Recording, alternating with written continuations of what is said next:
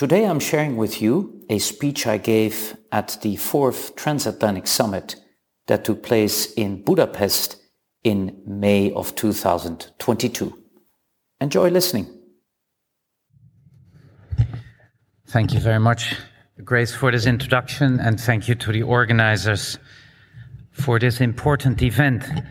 I have the difficult task of delving in 10 minutes into quite a vast topic that is hard to discuss in such a short time, but I will do my best to give you some key points. Because as I was looking at the title and the theme of this conference, where we speak about human dignity and freedom, I thought it would be important to first start with the question, what is the true nature and meaning of human dignity? Because there is a lot of misunderstanding about that, what the true nature and meaning of human dignity is. It's also often misused in political discourse. So I would like to do today is very briefly in a first point, go back to the roots of this question. Because really, if we want to understand what human dignity is and what it entails and why it informs our freedom, there is no way around going back to the book of Genesis, chapter 1, verse 26. We all know this part of Scripture very well.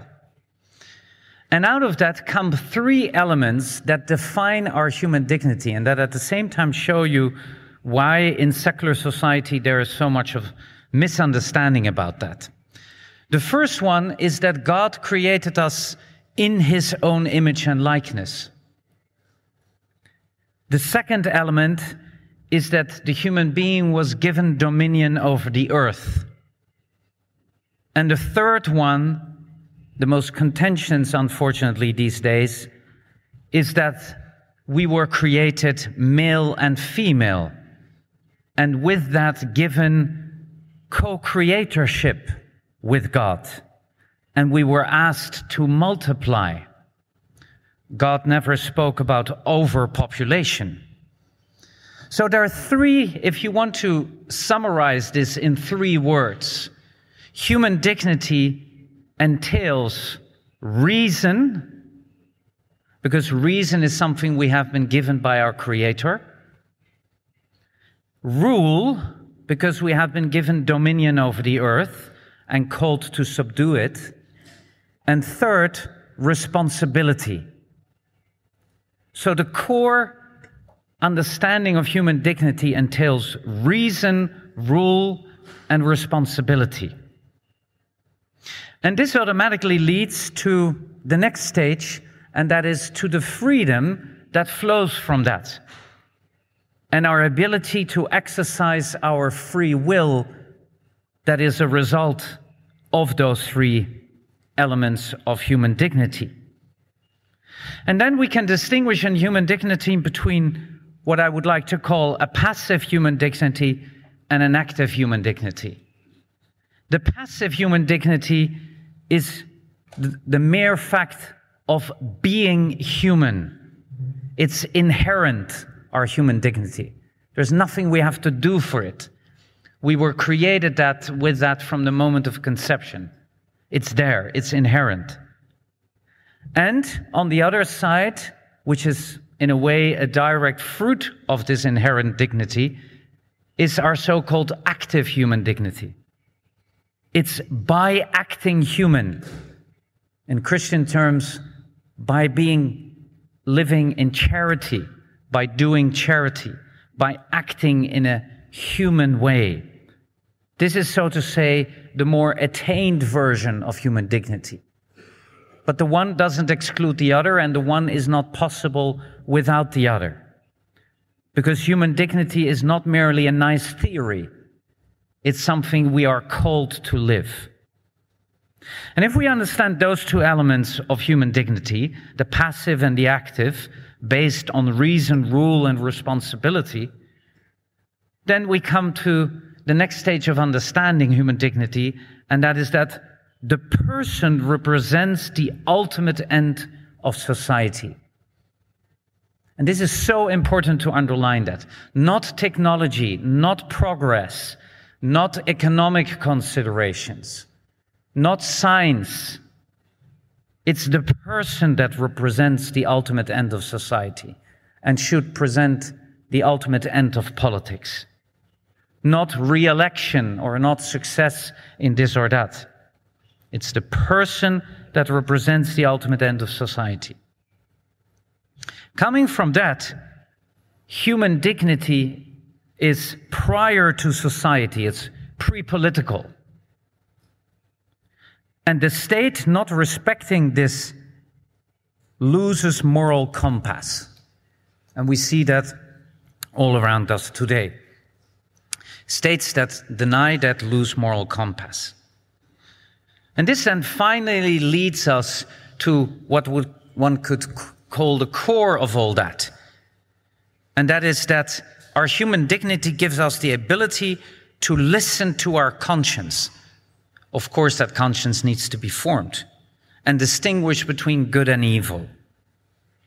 So in one word, that core is the dignity of man is its ability to obey its conscience.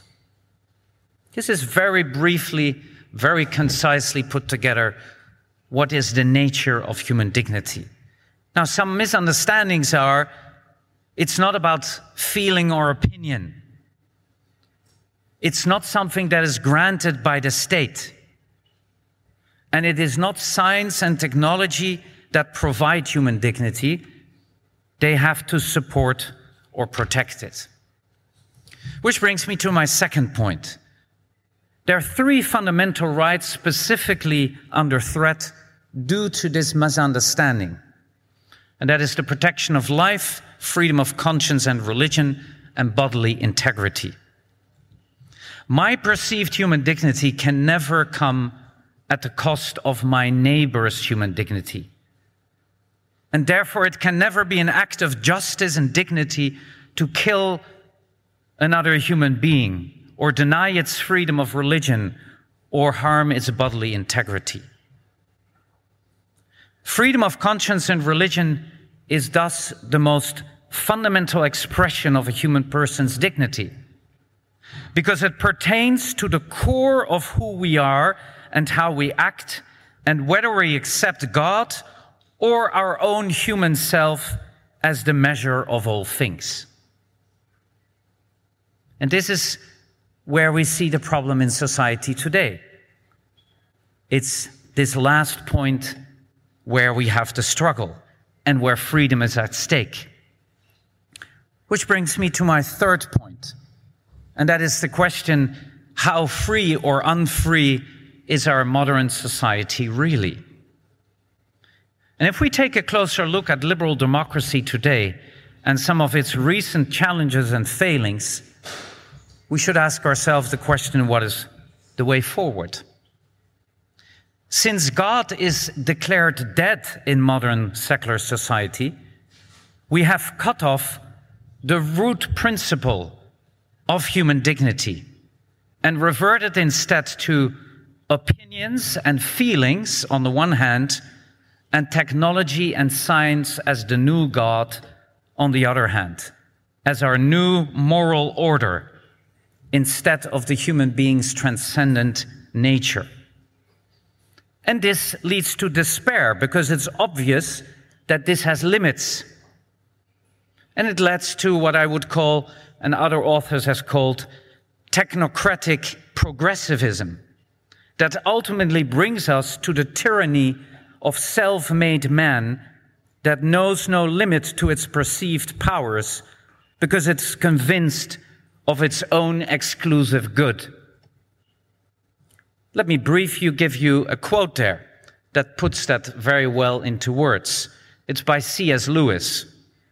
Of all tyrannies, a tyranny sincerely exercised for the goods of his victims may be the most oppressive. Those who torment us for our own good will torment us without end, for they do so with the approval of their own conscience. And here I have to address, as I come to a conclusion, the elephant in the room. Because although that's not part of our theme here, we cannot ignore and we cannot deny to speak about that. What we have lived the past 2.5 years in the COVID crisis and the measures that governments have taken, from lockdowns to mask and vaccine mandates and border closures, we really seriously have to ask ourselves the question, do we realize that freedom is at stake? Because this was mentioned before by one of the speakers. I think it was Jose Antonio who mentioned that. We see a cancellation of the person in our society. And shouldn't we ask ourselves the question, if that isn't, despite the medical emergency that we have seen in the past 2.5 years, shouldn't we still ask ourselves the question, if that isn't what we have reverted to the cancellation of the person, to locking up whole populations, to taking away people's bodily integrity by certain mandates? It's a question we need to ask ourselves if we are serious about speaking that freedom is at stake, because that's part of our freedom. So, as we asked ourselves the question, what is the way forward? Then I think there are 3 elements that we should take into consideration.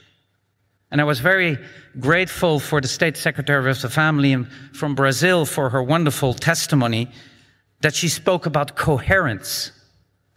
Because I think what we need is coherence in education, in family policy, and in encounter. And this last element of encounter is what we need to bring back in a society where social life was closed down, where debate was closed down, and where freedom was indeed at stake. Thank you.